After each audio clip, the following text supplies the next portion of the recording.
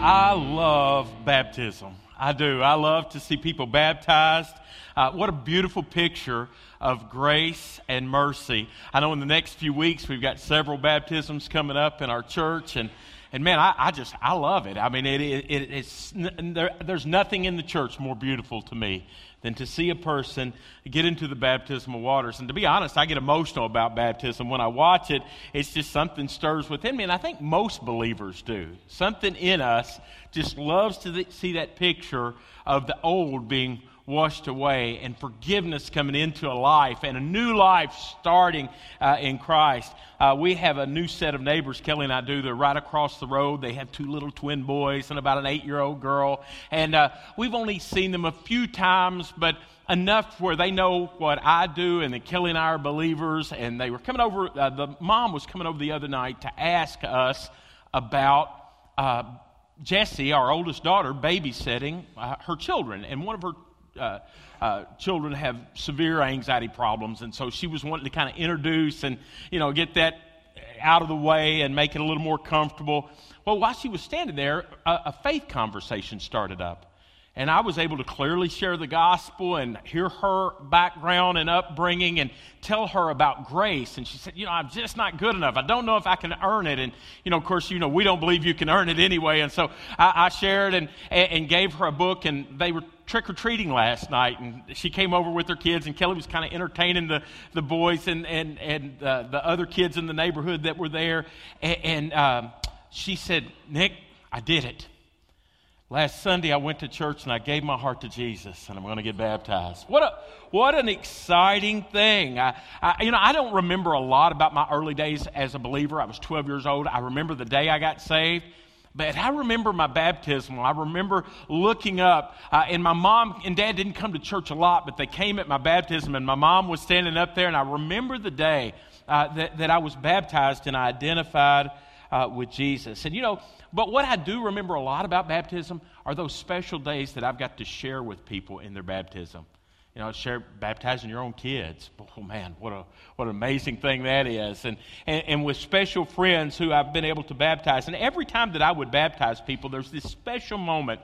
We had changing rooms up at Edgewood that were kind of on each side upstairs, and you would walk down into the women on one side, men on the other side, several, But there was a hallway where we would all congregate right before the time of baptism. And in our church, we would baptize people after the first song.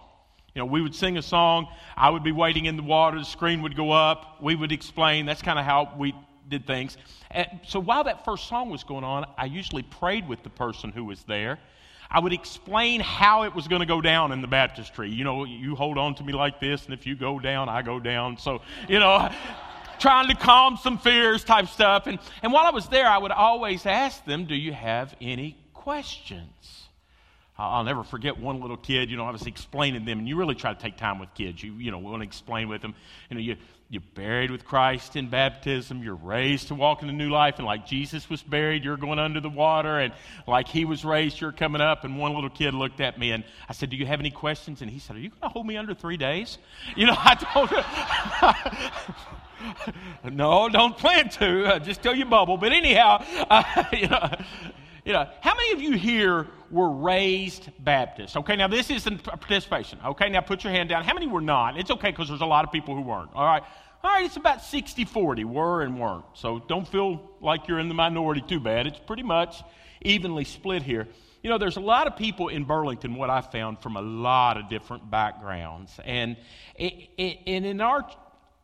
what I've found is your understanding of baptism is always influenced by your first impression of baptism. What your parents taught you, what your neighbors taught you, what your first pastor taught you, what your first Sunday school teacher taught you about baptism will always influence a little bit of what you think about baptism. And those of you who weren't raised Baptist, you know what I'm about to say is true. There are a lot of different opinions about how baptism is to be done, about who is supposed to be baptized, and what it means to be baptized.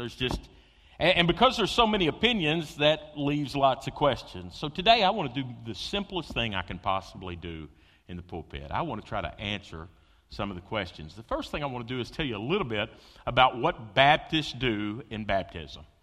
Well, you need to know when we baptize people, we submerge all believers in the water. We submerge all. We put you under. We don't hold you 3 days, but we do put you under the water. No matter where we are, we find water deep enough to put people all the way under the water. And that's what we do, because that's what we believe the New Testament teaches. They found water in John chapter 4, or Mark 4, or John 4, that was deep enough for them to baptize. Why did they have to find water that was deep enough for them to baptize? Jesus came up out of the water. With the Ethiopian eunuch who was coming back from worshiping in Israel, going back to Ethiopia, surely he had a canteen of water with him.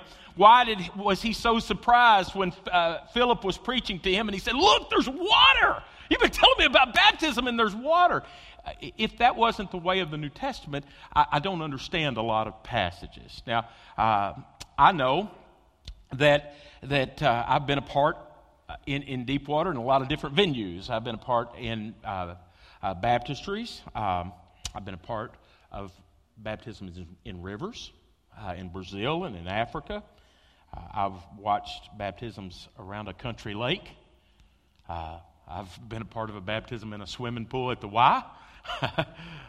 We used a cattle trough for a while when we didn't have a baptistry, because we believe the Bible teaches that you're to submerge candidates who are to be baptized. That's what we believe the Bible teaches.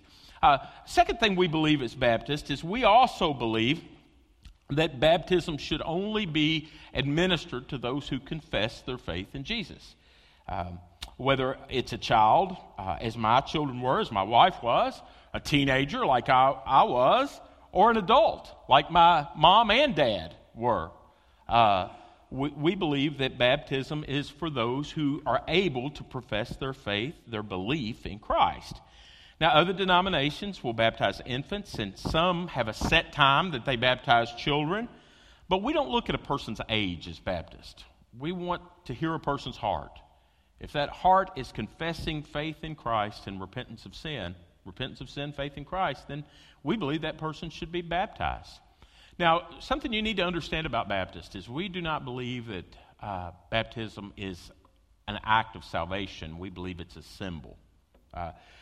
Some denominations teach that baptism is necessary. If you don't get baptized, you won't be saved.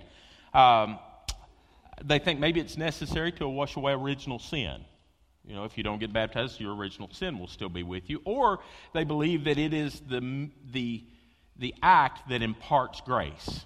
That if you don't receive baptism, you won't receive grace from the Lord. As Baptists, we don't believe that baptism has anything to do with entrance to heaven. Why do we believe that? Well, let me ask you this. Jesus was baptized. Do you think he'd have made it without it? Just a question. And then the thief on the cross, who was promised by the Lord, "Assuredly I say to you today, you'll be with me in paradise." There's no historical evidence that says that he was taken off the cross and baptized. But yet he was given complete assurance with the knowledge of what was going to happen to him, that he would be with the Lord in heaven.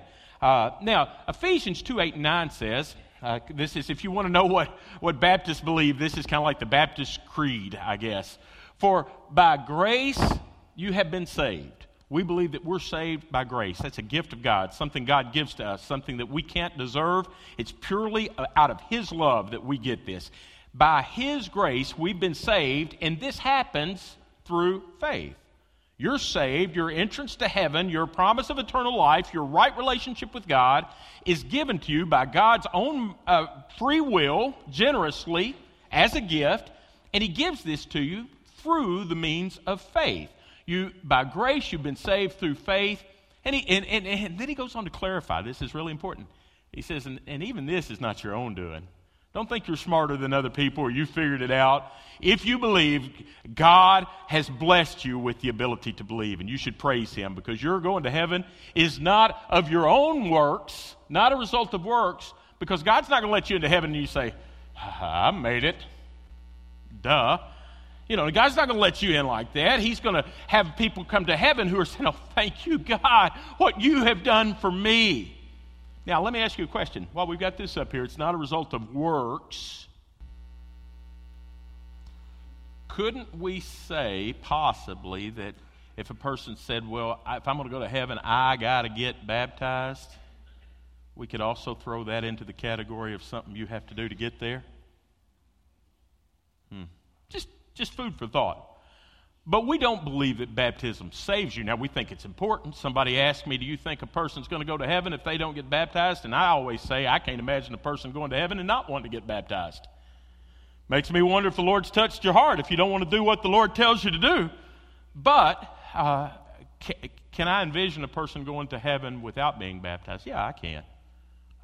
If they have faith and don't have opportunity to get baptized. Obviously, I believe that. Now, I want to take a time out here and say, if you were raised Episcopalian, Catholic, possibly Lutheran, Church of Christ, or even Methodist, I have probably ticked you off already. That was not my intent, I promise you. If you're emotionally charged over what I've just said, I'm only here on Monday, so Jeff and Kent would be glad to take your questions on Tuesday. All right? So, win-win. All right? You get the vent, I don't have to listen. So anyhow. I got your cell number. Not for long. Truthfully, I'm just kidding with you. The biggest difference between us and others in many ways is not our views on baptism. It's our view on our source of authority. What do we believe should guide our practices and our beliefs? And for Baptists, our source of authority is the Bible. We believe the Bible should guide what we believe and how we practice. That's what Baptists historically have believed. Now, I have many, many friends who come out of backgrounds who are not encouraged to read the Bible. They would absolutely have respect for the Bible. They would have one in their house. They would even possibly believe it's true, but they were never really encouraged to read it, and they can't find anything in it. And naturally, if you don't read your Bible, you'll simply do what the church you attend tells you to do. So I'm not condemning at all. It's just what you do. And I want to say this. There are some wonderful, wonderful people in the denominations that I just mentioned who are going to heaven and love Jesus who don't understand baptism like me. I know that. I'm not trying to paint with this broad brush and say everybody who's not here isn't going. That's just false. It's not true. But I do know that it is an emotionally charged issue. A few years ago, I was visiting this lady at her house, and we had small talk for a while, and she was, 25, 30 years older than me, and she'd been coming to our church, and we were visiting, and we were talking, and while I was sitting there just talking, about her kids and her life, she suddenly changed the subject by saying something like this: "Preacher, I just want you to know that you're not going to get me dunked." Just out of the blue. And I said in reply to her, well, I'm really not here to get you dunked, which wasn't entirely the truth, but, but I had an old preacher friend who used to say, if they know you're lying and you know you're lying, it's the same thing as telling the truth. Which, I don't know if I'd live by that advice or not. That preacher friend might have been skewed a little bit. But she had seen people baptized in our church services, and though she liked it, she just had no desire to be immersed. And so she just said, I'm not doing this, and let me know. But I want you to understand, in the New Testament, anytime a person had that aha moment with Jesus where they know that he had saved them and they put their faith in him, they just got baptized. I can't paint it any other way. It's just what the New Testament teaches from the book of Acts when baptism was started until Revelation. It's what you see every time. In Acts chapter 2, the Holy Spirit falls. Peter stands up and preaches, Jesus died for your sins. You are a sinner. You know that? Oh, yeah, we know that. They know it so much when they hear Peter preach, they're cut to the heart. And they say, brothers, what should we do? And Peter stands up and he says in the next verse, verse 38, repent and be baptized, every one of you, in the name of Jesus Christ for the forgiveness of your sins, and you'll receive the gift of the Holy Spirit. And then it says in verse 39, for the promise is for you and for your children and for all who are far off, everyone who will call, or everyone whom the Lord our God calls to himself. Next verse says, and with many other words he bore witness and continued to exhort them, saying, save yourself from this crooked generation. And verse 41 says, so those who received his word, see, belief, then they just got baptized. It was like it was one event almost. They couldn't even imagine saying, I'm going to believe, but I'm not going to obey. They received his word and were baptized, and that day there were 3,000 souls added to the church. Man, what an amazing, amazing thing. Now, why did they do this? Why did Peter stress baptism? I mean, because, wait a minute, you just said, why was it so important to him? Because Jesus stressed baptism. In the Great Commission, right before Jesus goes back up into heaven, the Great Commission tells us in Matthew 28:19, go therefore, make disciples of all nations, baptize them in the name of the Father and of the Son and the Holy Spirit. Guys, this isn't Nick making this up. This is Jesus proclaiming this to us, that Christians get baptized. For 2,000 years, we've done just that. We said, yes, sir, Lord. And we've seen our marching orders as applicable to us. And so, yes, we will baptize. Now, have you ever wondered, though, why did Jesus command baptize? Now, you might have said, well, I knew every bit of this, preacher. Why did Jesus command us to get baptized? Why didn't he say, go make disciples and require them to go to Sunday school? That'd be easier. Maybe. Why didn't he say, go make disciples and take a trip to the Holy Land, or go make disciples and require them to root for, the Steelers or something like that? Why didn't he? What? Yeah. Guys, just clarification. I know y'all, I think I've been here long enough where y'all will love me in spite of this. Yeah, I got you. Did y'all know that Steeler fans didn't even know we played the Bengals this week? Ooh. Oh, man. I thought y'all liked me. I just crossed the line. I did. All right. But really, why didn't Jesus just say, believe, become a disciple, and do something else? Memorize the books of the Bible. Memorize the genealogy. Why didn't he just do something like that? Why did he command his disciples to immerse new disciples in water? That's really a strange kind of practice when you think about it. Why dunk in water? Now, what we're going to do for the next few minutes is I want you to imagine something, and I'm going to take you to another passage, okay? I want you to pretend for just a minute. I want you to pretend that you are a man or a woman living in the first century, okay? About the time of Jesus. You had a mom who was a Greek and a dad who was a Roman.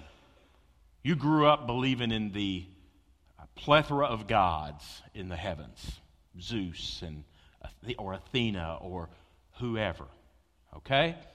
You moved to Jerusalem to do some business. Because you're sophisticated now and you're a business person, you really think this many gods thing is just kind of hocus pocus, but you play along just to do business. But you're too sophisticated to believe in that kind of craziness. But now you're in Palestine and you're doing business with Jewish people, and they're different. Because those Jewish people don't believe in this pantheon of gods. They believe in one true God.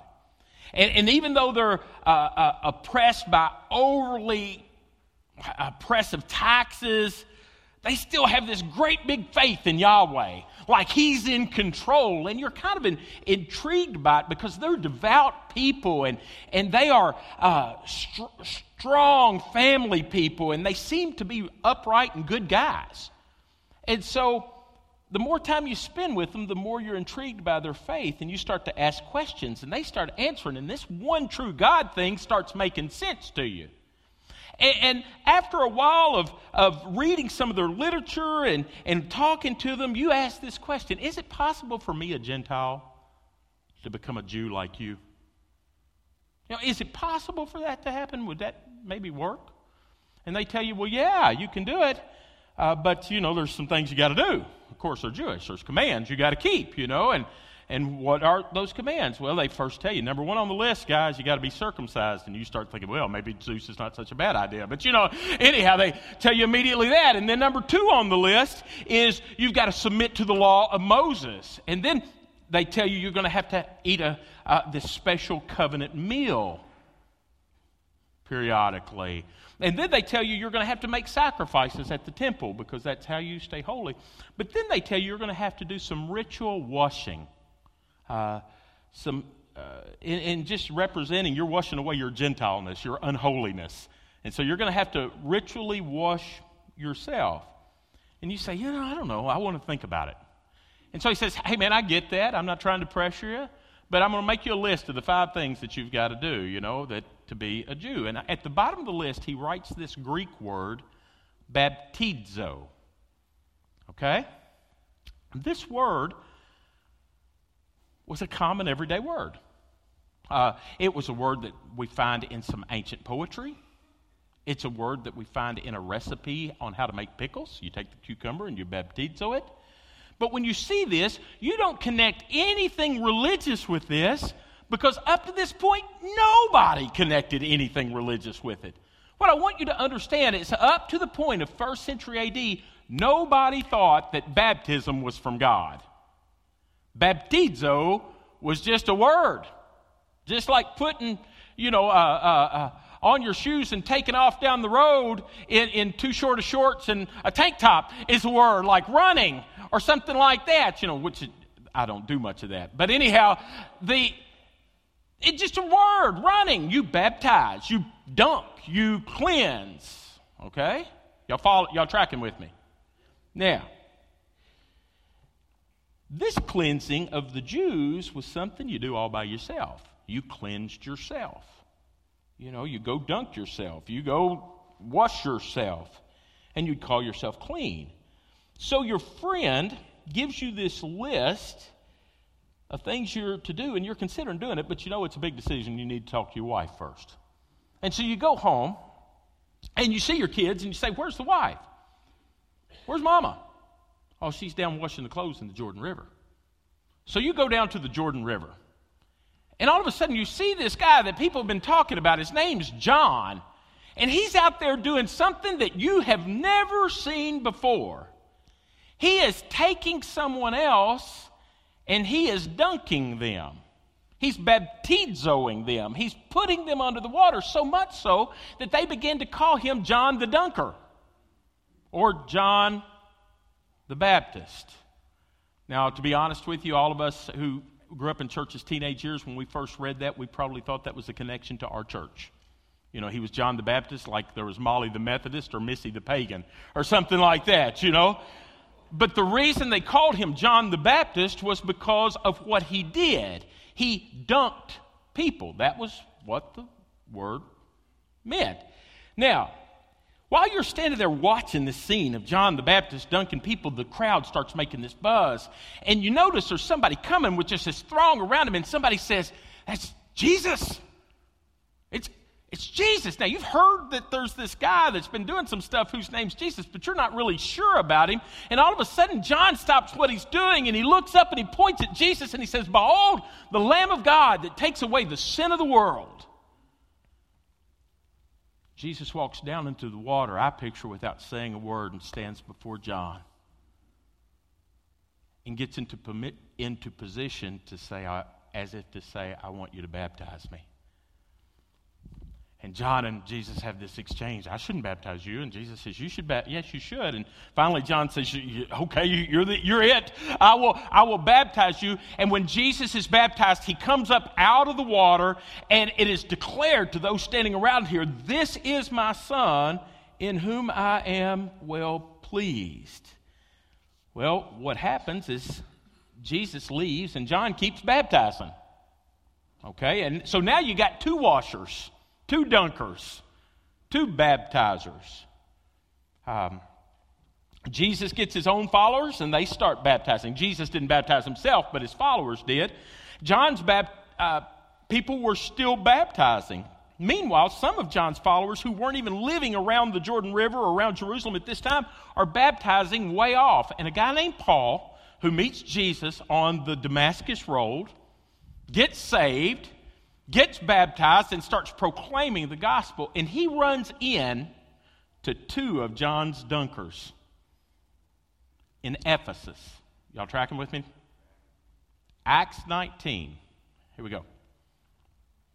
And it happened that while Apollos was at Corinth, Paul passed through the inland country and came to Ephesus, a long way from where Jesus was at in Jerusalem and in Israel. And there he found some disciples. And he said to them, "Did you receive the Holy Spirit when you believed?" Another connection: when we believe, God puts his Holy Spirit within us, the deposit guaranteeing our salvation. "Did you receive the Holy Spirit?" And they said, "What Holy Spirit? We hadn't even heard of this stuff." And so he follows this up with, in verse 3, he says, then into what were you baptized? And they said, into John's baptism, because John's people had been out baptizing folks. And Paul said, John baptized with the baptism of repentance, telling people to believe in the one who was to come after him, that was greater, and that is Jesus. And so verse 5, on hearing this, they were baptized in the name of the Lord Jesus. You know, they were rewashed, I guess, redunked, rebaptized in the name of Jesus. And to be honest, I've just covered in about 7 or 8 minutes there the entire teaching of the New Testament, kind of on illustrations of different types of baptism. But here's the question. What do we learn about the importance of baptism from what I just shared? Number one, when people are baptized, it allows them to identify with Jesus. When you became a Jew, a way to go public was this ritual cleansing. When John the Baptist came, going public, you went public with the fact that you were associating with John. And when Jesus went into the water with John, he was saying, John's telling the truth. Everything he's saying is true. And he was identifying with John's message. When a person is baptized as a Christian, they are associated with Jesus, and they're saying, I'm not ashamed. Now, through the years, churches loaded up baptism with all sorts of meanings. But the best way to understand what the New Testament's trying to say about baptism is to look at the New Testament. In Acts 19, the men were saying, I was a follower of John, but now I'm a follower of Jesus. They were identifying themselves with Christ, and that's the way it is for us. Baptism is for individuals who have made a decision to associate, trust, receive Jesus, and baptism becomes a public declaration of a new association. I'm not trusting myself anymore. I'm not trusting my money. I'm not trusting my friendships. I'm not trusting my position. I'm not trusting another religion. I'm not trusting another path. I'm not trusting my own intelligence. I'm trusting Jesus for my salvation. And so when a person gets into the water, they're saying, I'm different. I'm new because I'm following Jesus. That's what baptism is. It's a declaration of this new association. You know, that's why we don't baptize babies, guys. That's why when children ask to be baptized, we talk repeatedly to them so we know that they understand. It's important that a child can look back on that time and say, that's when I gave my life to Jesus. That's when I trusted him. Now, we don't think there's any inherent value in washing children or dunking children before they believe. That doesn't mean it wasn't meaningful to parents. It probably was extremely meaningful to parents. But in terms of infant baptism, there's really no such thing because baptism is a self-identification with Christ. Now, another reason we baptize folks is it requires humility. I mean, guys, it does. Let's just face it. It requires a lot of humility to get baptized. Everyone who is baptized into Jesus lays down their pride and admits that they need him. And baptism by immersion, think about this, really makes you lay down your pride. For some of you, it is a really bad hair day when you get baptized. You go in there with yourself completely looking together because your family and friends all came to see you get baptized, and you come out looking like a drowned rat. That is the way that baptism works. I think that's intentional. I mean, think about it. If you're sprinkled, you can hang on to your pride. Don't get me too wet. And by the way, I've just had this done. When you're baptized, you're laying down your pride. You're in humility. And you're having to trust somebody. What a symbol. You're still in pretty much control when baptism is the other way. But when you get baptized by getting dunked, you kind of giving up a lot of control. What if the guy doesn't like you? What if the guy drops you? Whew. Don't you think the symbol's supposed to be teaching us something? You got to lay down your pride to get baptized. And you got to trust God. You got to let go of your own control. I think for us, the reason we baptize is it signifies a real change in our life. Most people know they're sinners. We don't need to be convinced. But praise God, through repentance and faith, we're born again, and we can live a new life in Christ. When I baptize people, we all have our little things we do when we baptize people. Everybody's got their little things, but when I baptize, I would always raise my hand, and somebody asked me why you do that, and I said, I have no idea.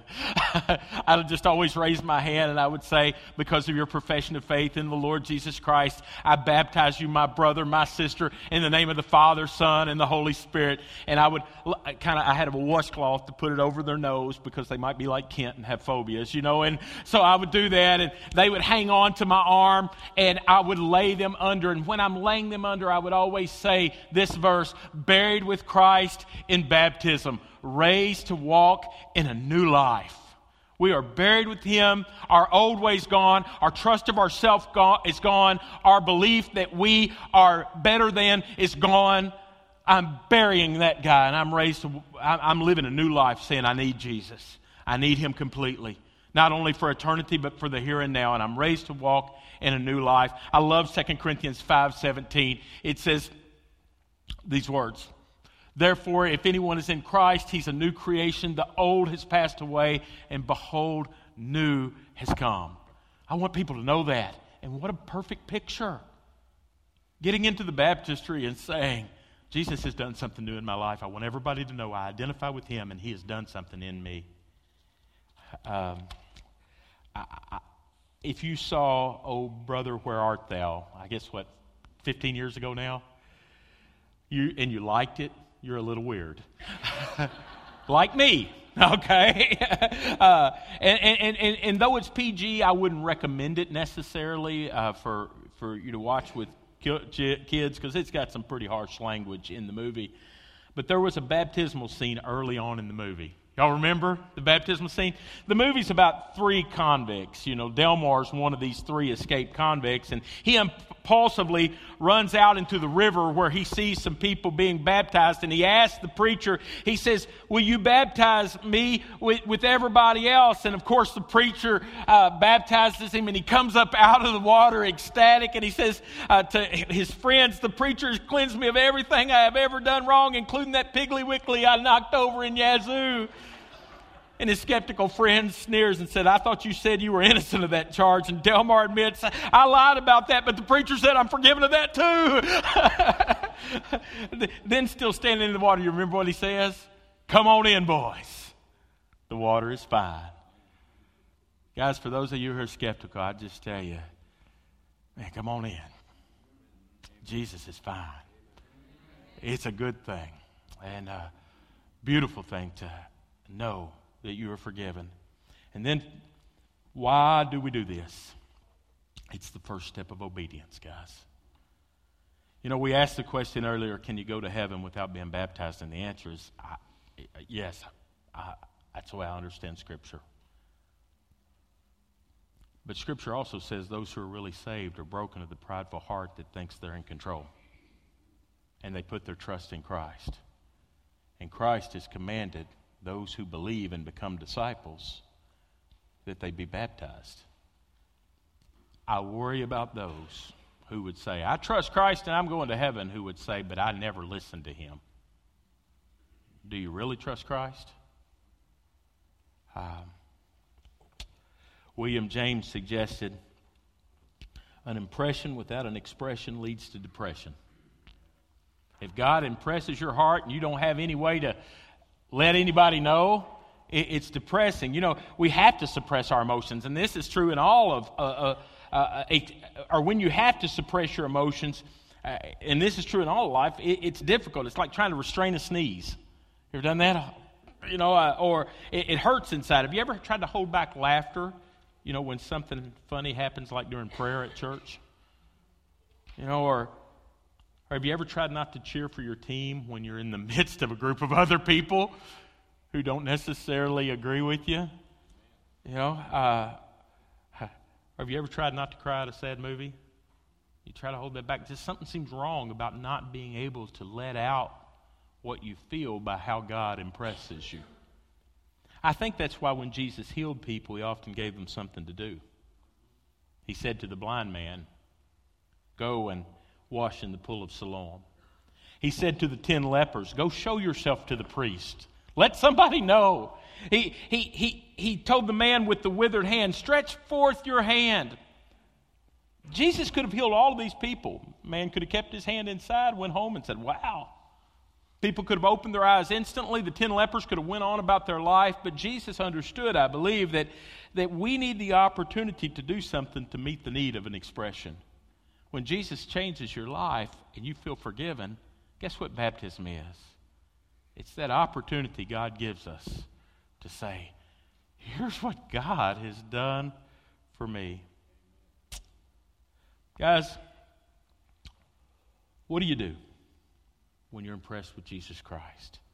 When you understand that he's the Son of God and that he died on the cross for your sins, and when you really grasp the fact that because of his love, all of your sins are forgiven, and you have the promise of life and meaning for everyday living, and you know you're loved and accepted by God, what do? Jesus said, here's what you do. Get into the water and humble yourself, and by doing so, proclaim to the world, I believe. I believe. If you're here this morning and you've never been immersed, I'm going to challenge you to do something today. I'm going to challenge you to come forward in a minute when we're singing and say, I believe, and I want to be baptized.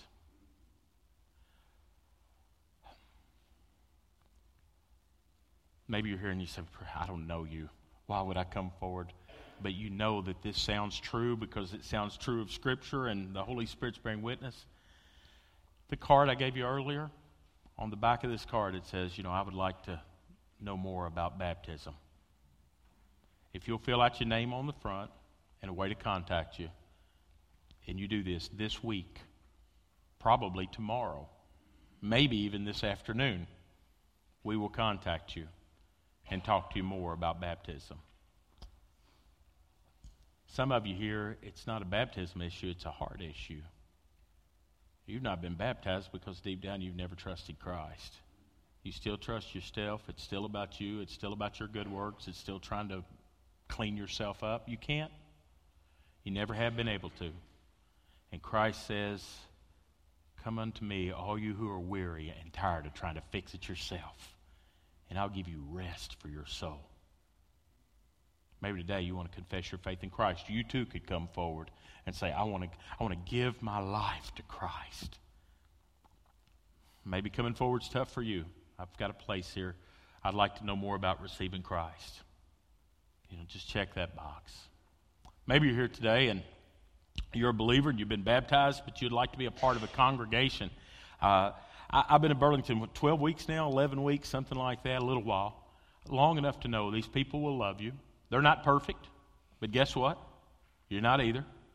So you don't have to worry about messing this church up, because they already are. We all are. That's the way it is. But if you'd like to be a part of this congregation and part of this fellowship, you can come. Maybe you're here today and you'd like to know more about being a part of this congregation and how that works, guess what? On this card, you can fill that out and drop that, and somebody will contact you this week. Or maybe you're just here today and you're saying, I'm really confused and I don't know what I want to do. And you'd like to talk to a pastor. There's several pastors in the church here. If you'll just say, I'd like to talk to somebody about faith matters. You know, we won't high-pressure sales pitch you. We'll tell you what we believe in the truth. And at the end of the day, we can't make anybody believe. So we're not trying to baptize you to get numbers. We're not trying to get you to join the church so that we can say, look what we've got. We're trying to do this because we believe that God has blessed us through our faith, our baptism, and being a part of a church. And if you'd like to be blessed in that way, we'd be glad to share with you what it's done for us. Here's what I'm going to do. We're going to pray and we're going to stand and sing. You're welcome to come at this time. You can come. You can fill out this card if you'd like and give it to someone in the back when we leave. But if God speaks to you, I want you to respond either way. Let's pray. God, I thank you so much for the opportunity to preach your word today and to proclaim about baptism. Lord, I don't want anybody to be confused that I think baptism is as important as you. Lord, you're the beautiful one. You died on the cross for me because of my sin. You took my place. You satisfied the wrath of God, and you made me clean. Jesus, I love you, and I thank you for what you've done. But because I love you, Jesus, I want to follow your commands. And Lord, in your own wisdom, you chose to use baptism as one of the first steps that we take in following you. God, I pray that if there's people here who needed to hear this, and I'm sure there are, Lord, you laid it on my heart to speak it, I pray you would use it, Lord, in their lives. And God, I pray that for those of us who are believers and have been baptized, on those moments that we feel worthless, may we be reminded because of what has happened. You loved us while we were still sinners, and you still love us, even when we fail. Morning by morning, new mercy we see. Thank you, God.